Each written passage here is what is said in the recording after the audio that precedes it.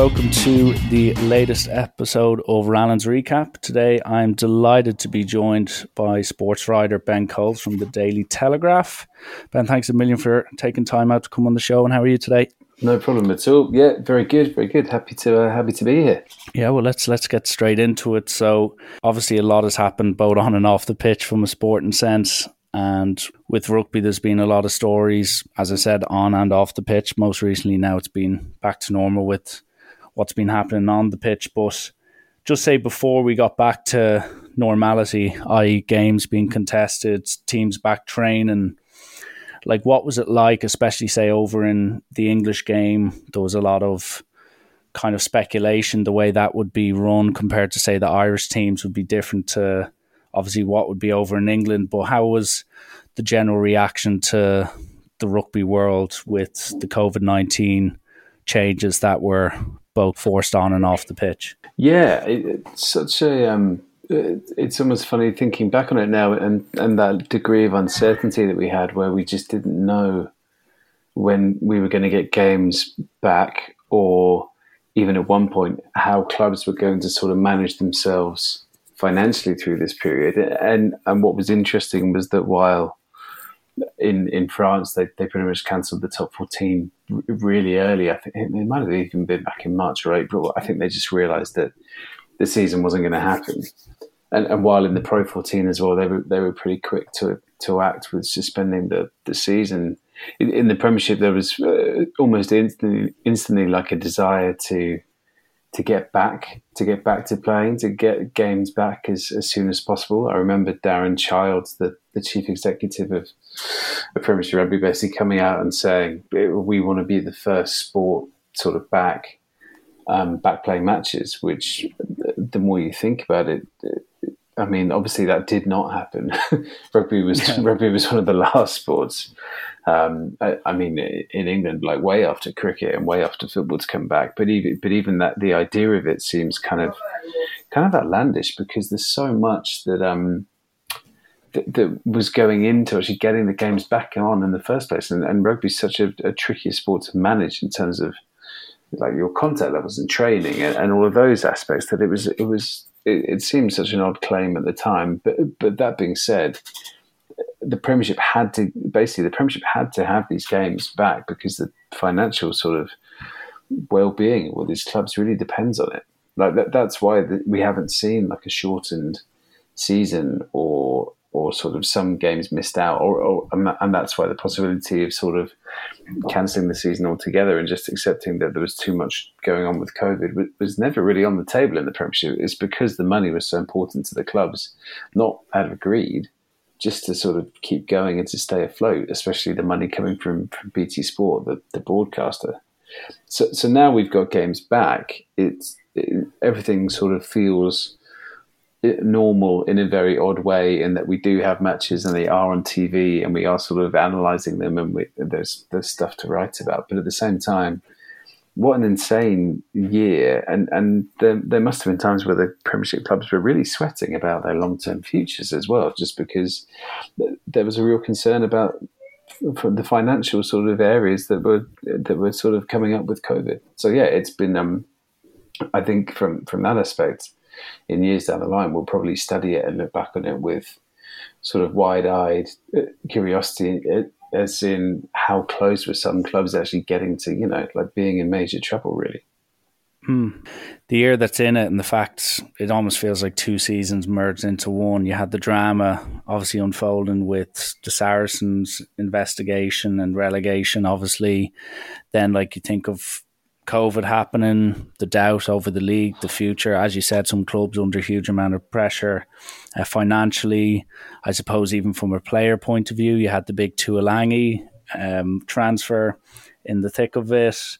And then on the flip side of that, when you actually go back to rugby, you had the likes of Exeter. A lot of people were excited about them coming back. Bristol as well with the new signings. Like, from a point of view of like rugby and focus on what's happened on the pitch, they've kind of crammed all the games. It's not been like, say, the Pro 14 where it's just the 2 games into the playoffs. It's like it was with the Champions League in football. It's just a game every 3 or 4 days, get them done and dusted. Has there been any drastic changes? Because a lot of these teams have got new faces in. They've had now time for coaches to implement 2 months worth of training and tactics in. Have you found anything noticeably different about, say, some of the top teams vying for those playoff positions? Yeah, absolutely. It's been remarkable. Just because I think just the main sort of difference in terms of the actual games that you mentioned, how sort of they're happening 3 or 4 days apart, and so obviously there were regulations regarding sort of player welfare in terms of the actual number of minutes that players can play within a week, and they can't start 3 games in a week, and that has led to a number of mismatches, such as, I mean, the weekend just gone by is an absolute perfect example of that, because I think in pretty much every game, apart from Bath v Wasps on Monday, on the bank holiday over here in England, there were just mismatches in all of the other games. Sale against Bristol should have been, in an ideal world, given how the season was going, second v third, all like both teams at full strength, precious like points on offer in terms of who was going to try and come second behind Exeter Chiefs, and yet because of the situation with the games and with the amount you need to rest players, Bristol basically sent up a second string and they got walloped. Now they had to do that, or Pat Lam felt that he had to do that, given the way the other fixtures are panning out, and sort of you've almost got coaches sort of trying to look at the calendar and picking and choosing when they can possibly win a game, and then when there's a game where they might not have such a strong chance, like Bristol travelling to Sale, just sort of accepting it's not going to happen and putting out a second string. So you have got matches taking place. The games are being shown on TV. Fans are able to like watch their team and see how their team is doing, but you're not necessarily getting the product that you want because the quality isn't there, because you're not getting both teams out on the pitch at the same time at full strength. And funnily enough, that was what made Bath against Wasps on Monday so fascinating, because you actually had 2 teams who were fully loaded, absolutely, with a lot on the line, because they're both in contention for the top 4. And it was great. You actually had a contest. Like it was absorbing. Like you knew that one team wasn't going to steamroll the other. And I think if we got to the point where we're sat here and we're really appreciating the fact that one of the 6 games in the Premiership is a contest, then is this a good product? And like, is this something that is meant to get people excited? Channel 5, you have to have a bit of sympathy for, because they've been showing games free to air here in the UK. They're showing a game, 1 game per round. And I think the 2 games they had like Irish against Northampton Saints, London Irish had against Northampton Saints, where Irish put out a second string and were eventually thumped. And I can say this with plenty of conviction, because I was there watching it, and the first half was one of the worst first halves of professional rugby I think I've ever seen in my life. and I'm not saying that to be mean. It was astoundingly poor from both sides who had heavily rotated their teams, and then Channel 5 last weekend had Sale sort of hammering a weak Bristol side. Like, that's not going to be the kind of, it's not the advertisement that Premiership Rugby wants to like attract new fans, because nobody wants to see that. You want to see tight games like you saw between Bath and Wasps, but you're sort of backed into a corner because you need to play these matches to complete the season and to get enough revenue in from TV. It's a proper vicious circle. And to add to your point about stuff on the field that we've seen that is different, I think, because players contracts started on June 1st, you have seen players move mid-season, which has been very odd. So you have had Manu Tuilagi going to Sale and Johnny May going back to Gloucester, and Semi Radradra and Carl Sinclair sort of popping up at Bristol, which has been great, actually. I think it's added sort of a new level of intrigue to it, because it is almost like at the start of a new season, except you've got the unusual case of a team like Bristol, for example, getting one of the best players in Europe in Radradra to suddenly strengthen their backline at a key time, which is brilliant. On the flip side of that, you've got a team like London Irish who who have lost a lot of sort of type 5 forwards during this spell. Players have left the club, and on top of that, have a lot of second rows injured and a lot of front rows injured, and therefore just aren't able to compete with the other teams up front, and therefore they're basically unable to win matches because they haven't got a pack that's properly able to compete at this level. So for some clubs it's been great, and for some clubs it's sort of derailed their season, a season which was, like you mentioned with Saracens, already a bit of a mess anyway, because there's been no relegation since January, and so the whole season felt odd anyway because of that. And then you had COVID, which has definitely helped. Has it helped more teams than it's hindered others? Possibly, yeah. I'd say maybe it has. I'm thinking about Sale, thinking about Bath, who until the game against Wasps were unbeaten and were sort of thriving from the work they'd done in lockdown and from bringing in Ben Spencer from Saracens at scrum half. Like they've been for some clubs it's worked out, but there are teams like Irish where it really hasn't. So it's a real mixed bag, really. And I suppose just the last things on the English side of things is ultimately Saracens at the moment, and credit to them, they keep referring to it as players and coaches that this is just, they're using the league games as a fine tune for that big game with Leinster, as coaches are calling the last dance, their final last go at roll at the dice, so to speak. And with the fallout, you'd know better than, say, most Irish people who have been kind of looking from afar and reading articles, reading quotes. Like, how did the league take to that news that they were cheating the system? Because there was always that 2-3 years where people were always putting question marks to one side, how they developed such a big squad, both through the academy, but then also albeit through massive signings. Like, I know there was a lot of resentments, say, at the top side of things with Exeter.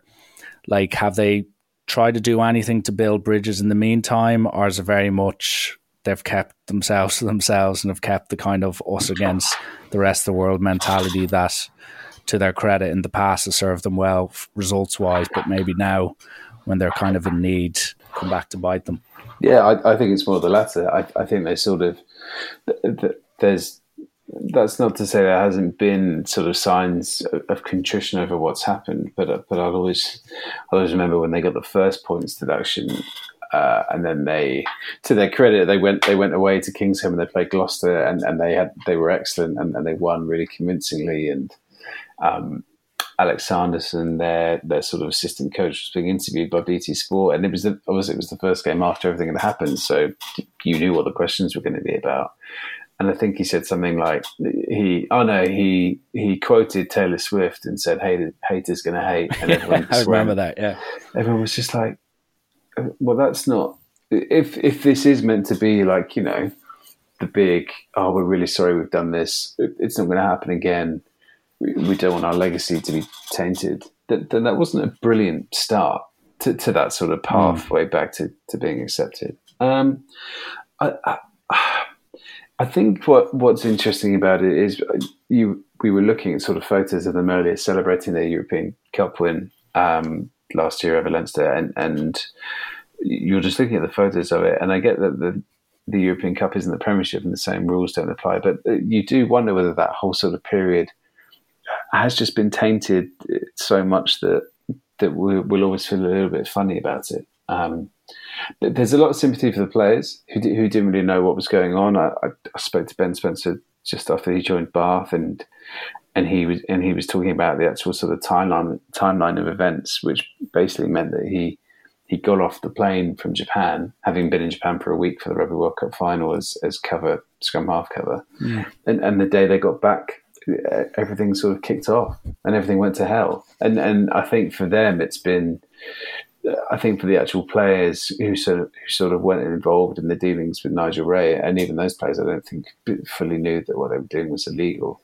I think that's been really hard because a similar kind of thing. There's almost like a black mark next to everything they've achieved, and during those last couple of years. I mean, that's why if you go to Allianz Park, the Premiership trophies from the last two seasons, or the last two titles that they've won during this period where they were found in breach of the salary cap, are hidden from view. They're not allowed to be on public display. Like that was part of the judgment from Premiership Rugby when they relegated the club, which is almost hilarious. I'd love to know where they are. Are they just in like a broom cupboard somewhere, like gathering dust? Like what's what do you do? Imagine working so hard to win a trophy, to win two trophies that you then can't even display because of what you've done. I think it'd be really interesting how we feel about Saracens maybe in a year's time after they've done their season in the Championship, because I think there will be a lot of intrigue in sort of how their Championship season goes. Not because they'll struggle, but just how they sort of develop in that period. I was at their game against Gloucester last Wednesday when they essentially played a team that looked like the team that is going to play most of their Championship games next year, apart from Elliot Daly at outside centre. So it was loads of young guns who there's a lot of excitement about, like Manu Vunipola and Andy Christie and some new signings in there as well, like Juan Pablo Socino and those kind of guys. And it was almost like a glimpse into the future. You were looking at Saracens' team made up of a couple of veterans, but a lot of like rising stars.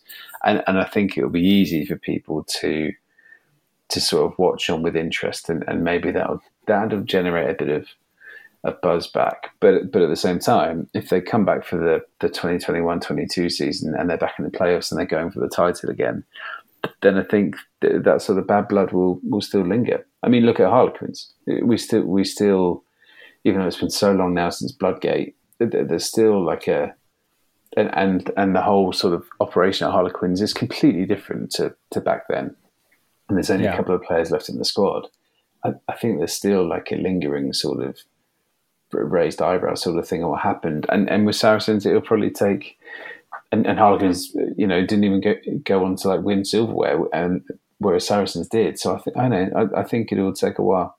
I think it'll take a while for people to completely move on, and it's you almost, given how crazy COVID's been, you almost forget it happened, but it did, yeah. and it was one of the biggest stories in English rugby history. And it's leading on to that, like the big doubt, especially you mentioned there with the French teams. Like earlier, a few months ago, at the very beginning of COVID, I had Mike Prendergast on, who's Racing's attack coach. He was saying how, the French do their own thing, the English have their own views, Irish, Scottish, etc. Everyone was all on different pages. And as you said, they scrapped the league, yet they somehow then managed to commit back to the Champions Cup fixtures. And now what faces us in a few weeks' time is teams have gone back to back of high-level rugby, having to do loads of rotations, to suddenly going into that knockout stage. And like looking at it, you look, the likes of Saracens are there, Exeter as well are there. You've got an all-French side, you also have Ulster as well involved. Like, how is it too hard at the moment to kind of have any predictions as to how those games will go? Like, I know from a Leinster Saracens point of view, I'd be expecting that to be a very close game, because by all accounts, if you put Saracens strongest 15 and Leinster strongest 15, there's not much between them. But like, do you still feel like this is going to be the level we're used to from a Champions Cup knockout type of rugby? And as we previously discussed, there was loads of transfers, what could have been tarnished, whatever. Do you still feel it'll be at the level of quality than previous years? Yeah, I think so. It's such a big game for Saracens because it's the only game that matters, and it's been the only game that has mattered for them since the start of the year before COVID. They rolled out close to the first team against London Irish on Monday and weren't entirely convincing, I think it's fair to say.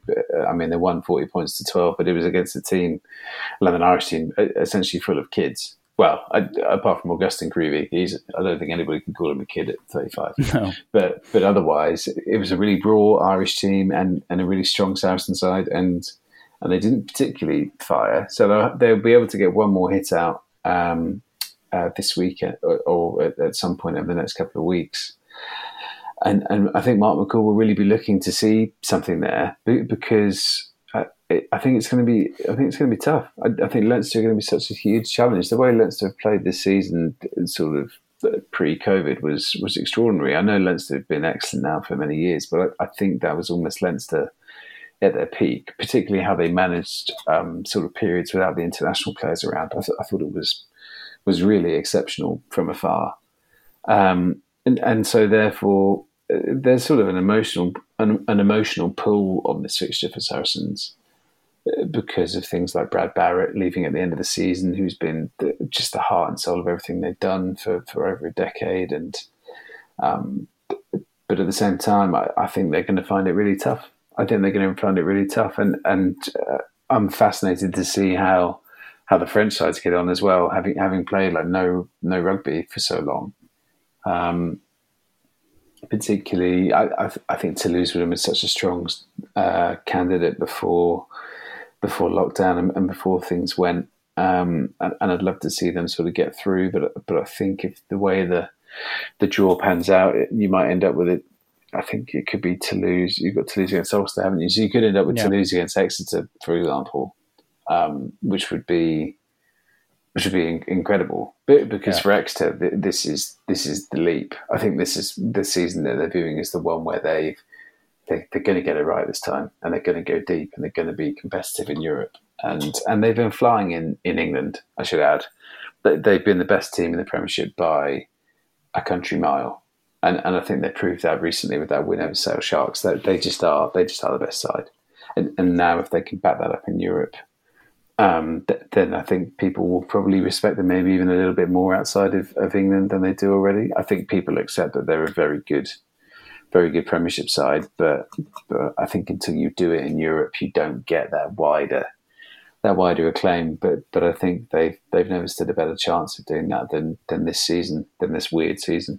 Yeah, no, for sure. And I'd agree with that with like Exeter and even this whole season, and also especially in recent weeks, like some of the rugby they were playing against Sale was absolutely superb. It looked like they hadn't even had 4 or 5 months off the park. But I definitely do feel like from just even an Irish point of view, if you're looking at Leinster being the standard bearers, if you're saying, Exeter a threat to you, it's very much a case, and I'm sure Rob Baxter and all the staff and players there would be under the same impression that they need to now step up in Europe because they've been playing so well domestically. They've won domestic titles, but when it's really come to the big games in Europe, they've somewhat flattered to deceive or didn't perform as well as they probably could have. So I'd say it is a big moment for them, and especially obviously coming up against common faces in Northampton Saints. So that's probably a tie that maybe has gone under the radar a little bit, but I'd say that would be a feisty enough affair because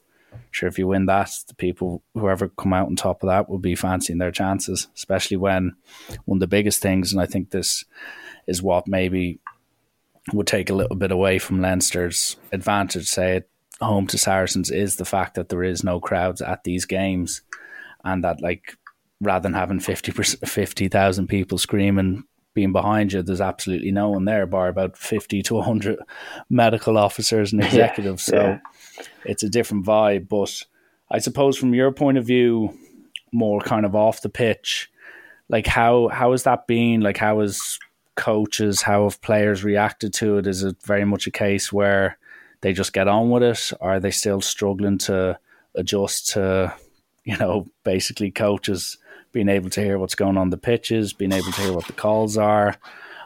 Very much going back to like club rugby type stuff where there was no one there bar the 15 v 15 and the ref in the middle. Like how was the response to that been? Because I know from talking to a few people involved, say with Leinster and a few other clubs coming back in Ireland, they found it not difficult, but they found it just a bit strange and a bit of taking time to get used to. Yeah, it's been fascinating actually. I think, we always love sort of being able to like listen in on dialogue between players and referees, or just the amount of sort of chat going on around the scrum or line out. I think it's actually been really interesting, and even just not just around the set piece either, but just in open play. I was I was at a game recently and I was laughing with Sarah Mockford, the editor of Rugby World, because we were just watching a passage of play and we heard a player yell out, "Just whack him," and you were like, "Well, yeah, of course, of course you should say that, because you say that at all levels of rugby, but it's just weird hearing it when it's like a senior game, like in the heat of the moment, because you never get that access. You never sort of hear that. I wonder. You'd think that by now that players would be used to the crowd noise, but I think for certain clubs, if you've got the kind of ground where opponents can be easily intimidated by the atmosphere that you create because you're sort of renowned for that, then I think that is obviously a loss, and you can't really recreate that through pumped in crowd noise. Like Bath this week on Monday had a couple of mauls from lineouts deep in Wasps 22, and over the PA they sort of pumped in like a "Come on, you Bath" chant, and it just sounded terrible. Yeah, like it just to the point where those of us who were in the ground were sort of sat there like eyebrows raised, thinking, "God, it's not enough to do that to properly create that much of an atmosphere." And a club like Gloucester as well, like Kingsholm is still a really intimidating place to go, and a tough place that opponents don't like to go to, especially if Gloucester are on top of you. So I think for some clubs that's going to be really tough. But from our point of view, to get a greater insight into the inner workings of set pieces and defensive calls has been really interesting. Obviously, we'd rather fans were there, because it's always a bit weird turning up to a stadium with nobody in it. But yeah, it's certainly been an interesting few weeks so far. Yeah, no, for sure. And I'd just looking a bit further ahead, just obviously the international side of things, like people were excited for Lions Tour, that's still up in the air, and we've got this year's Six Nations happening in several months' time, hopefully. Like, one of the big things I took from the last few months, like from an English point of view, was like you'd be more in the know than I would, but like I remember seeing Dylan Hartley's quotes about Eddie Jones. They made a big few waves here. From just an Irish readership point of view, we all found it very interesting to see what a former captain of his country would say about the regime. Albeit saying Eddie was the best coach he's had, he'd also pointed to some of the more negative traits he would also have. Like, what is the view of England's international hopes? Because you had such a big season where you had that semi-final win over New Zealand, which in my lifetime I probably haven't seen a better international performance. And then the disappointment the following week where you just felt you never quite got going against South Africa.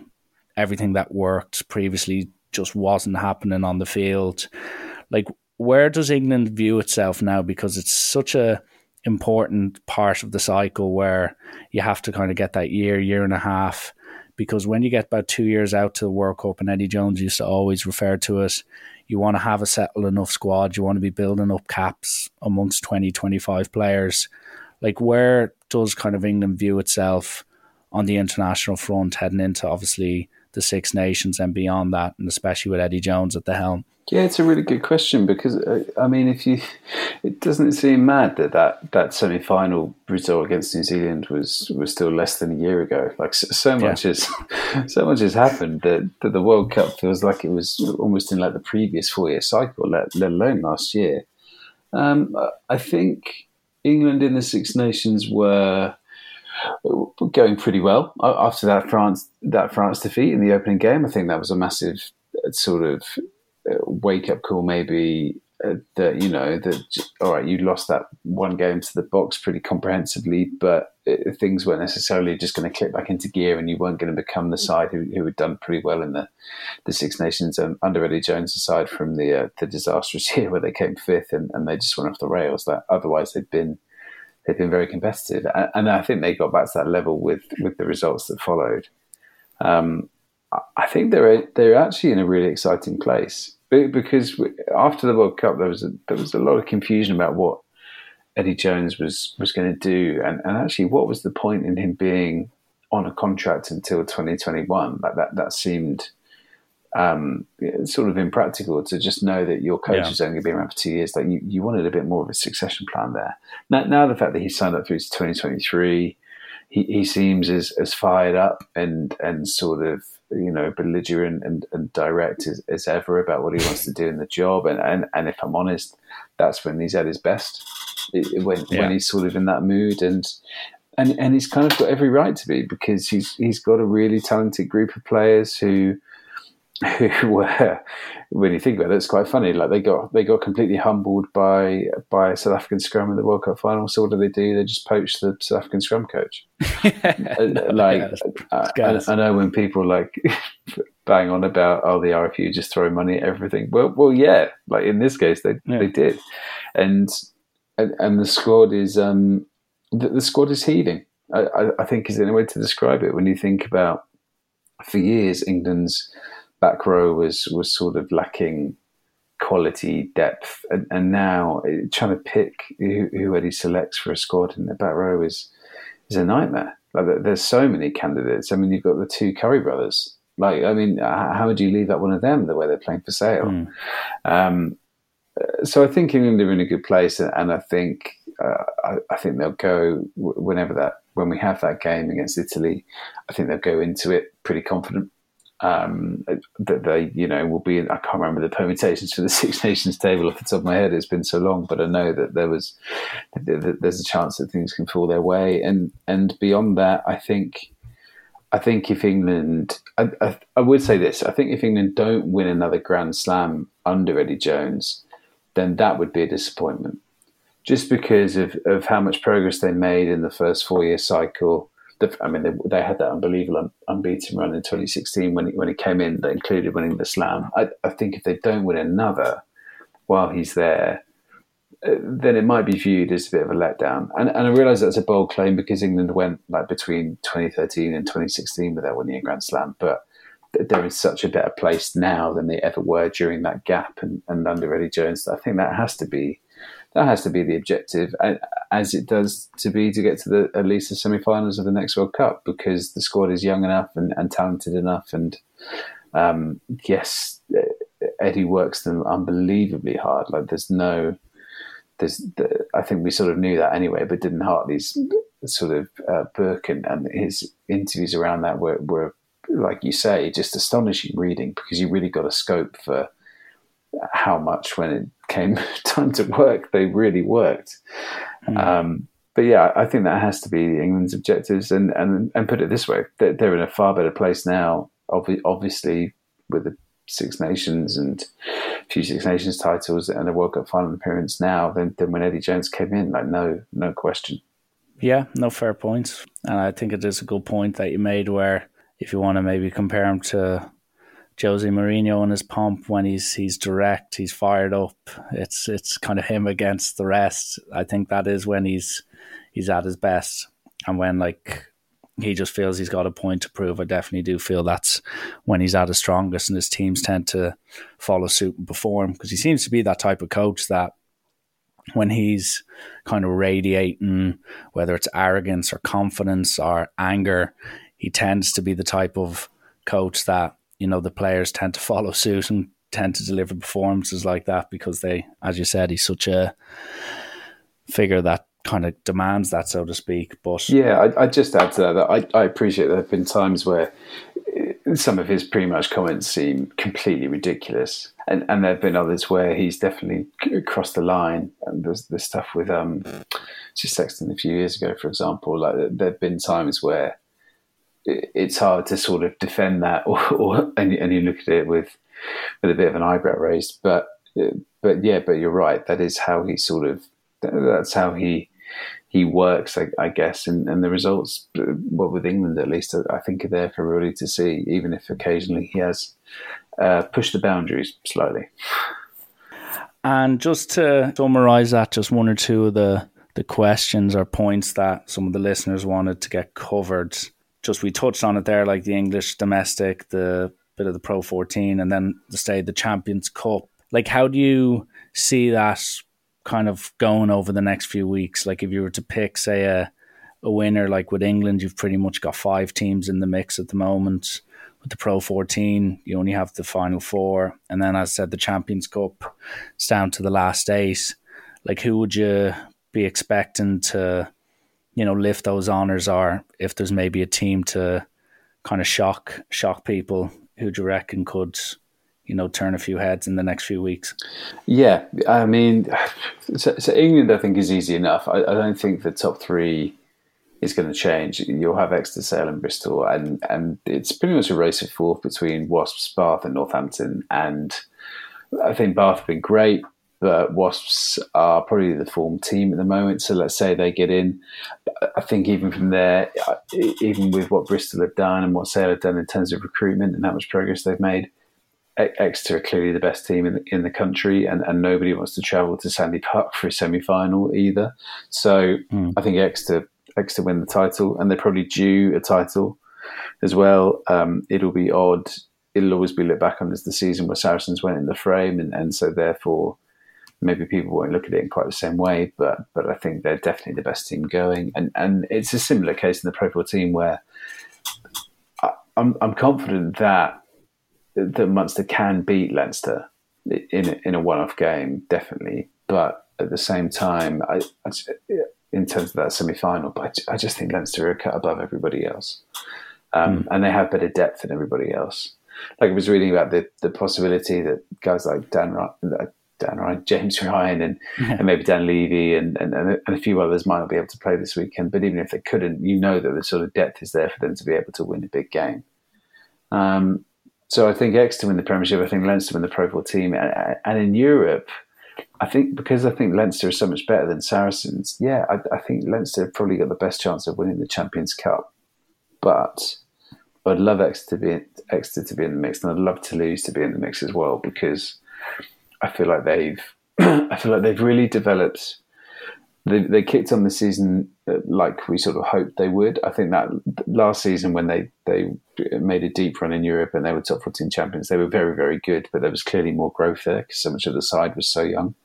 They've started to show that this year. So I think that even without the games, they could be in the mix. But if I had to pick a winner, probably Leinster. Probably Leinster to win it in Europe again. I think they've got the best depth. Yeah, well, you'll be pleasing the Irish listeners. I know. That's true. That's true. Yeah.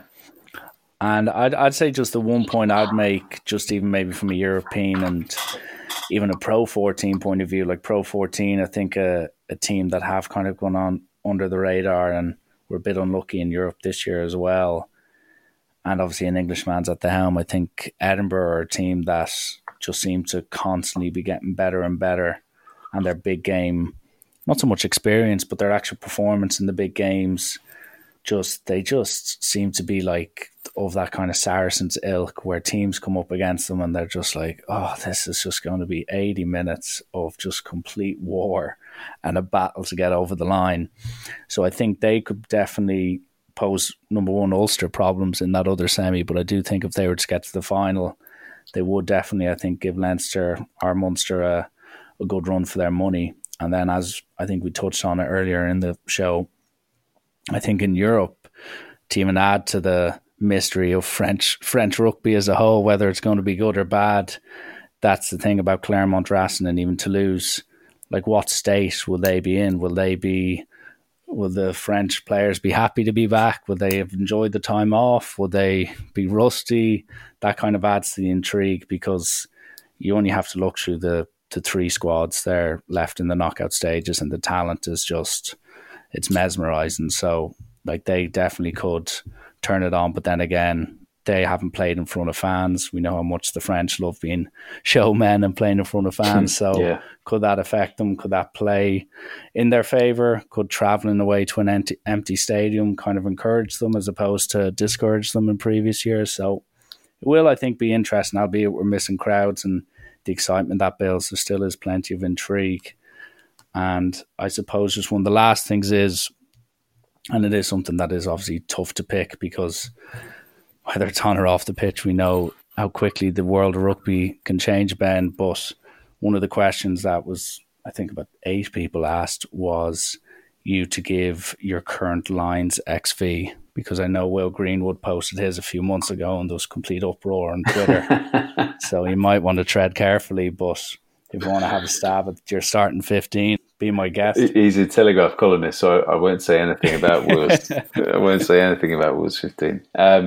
Fortunately enough, we all the Telegraph writers actually did this back in May, so it was sort of, I've got something to work off. I'm not picking it out of the sky. But I'll go through it, and then I'll briefly explain why I've gone for it. So I'd have Stuart Hogg at fullback, Anthony Watson and Liam Williams on the wings. In midfield, I'd have Robbie Henshaw and Manu Tuilagi at 13. Halfbacks would be Gareth Davies and Owen Farrell. And then my front row would be Mako Vunipola, Jamie George, Tyke Furlong, Maro Itoje and James Ryan at lock. And then Josh Navidi, Tom Curry and Billy Vunipola in my back row. So I think the main one for me is midfield. Obviously, if Jonathan Davies is fit and healthy, then I think he definitely goes on the tour. But there were so many sort of worries about sort of what shape he was in at the start of the year when we were doing Wales stuff with the Six Nations, or when I was following Wales and the Six Nations, that you do wonder, given his age and given his sort of injury history, whether that will be a possibility. And so I guess that's me sort of preparing for the worst case scenario. Now, you could have either one of the Irish centres. I just always have been a big fan of Robbie Henshaw and what he brings from a physicality point of view, from a defensive point of view. But I feel like he'll be at the right age to sort of have a massive test series as well. And I think he'll combine well with Tuilagi. Tuilagi's sort of played a lot of 12 for England recently and at Selshire as well. I just like him in that 13 channel. I just think he works quite well there. I'm just thinking about the other contentious choices. I guess Gareth Davies over Conor Murray at scrum half, and I just feel that's because Davies' sort of game management has really improved, or was really improving under Wales, and at the end of Warren Gatland's time, his box kicking was better, his organisation was better, but he's still one of the best sort of support running scrum halves around. He always pops up on those inside shoulders and is good for a try, good for a few tries in each tournament, and I think he's sort of excellent in that regard.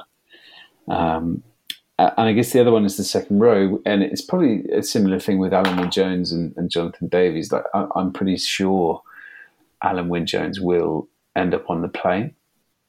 I just don't know if he would start. I just wonder if they would use him as a super experienced figure around the squad, and definitely have him possibly in a match day 23 just to turn the tide. But I think James Ryan's had such a great rise, and I feel like we've been talking about that pairing with Maro Itoje in the second row since going back to like 2017, 2018, and so yeah. I can just see it. I can see it working really well.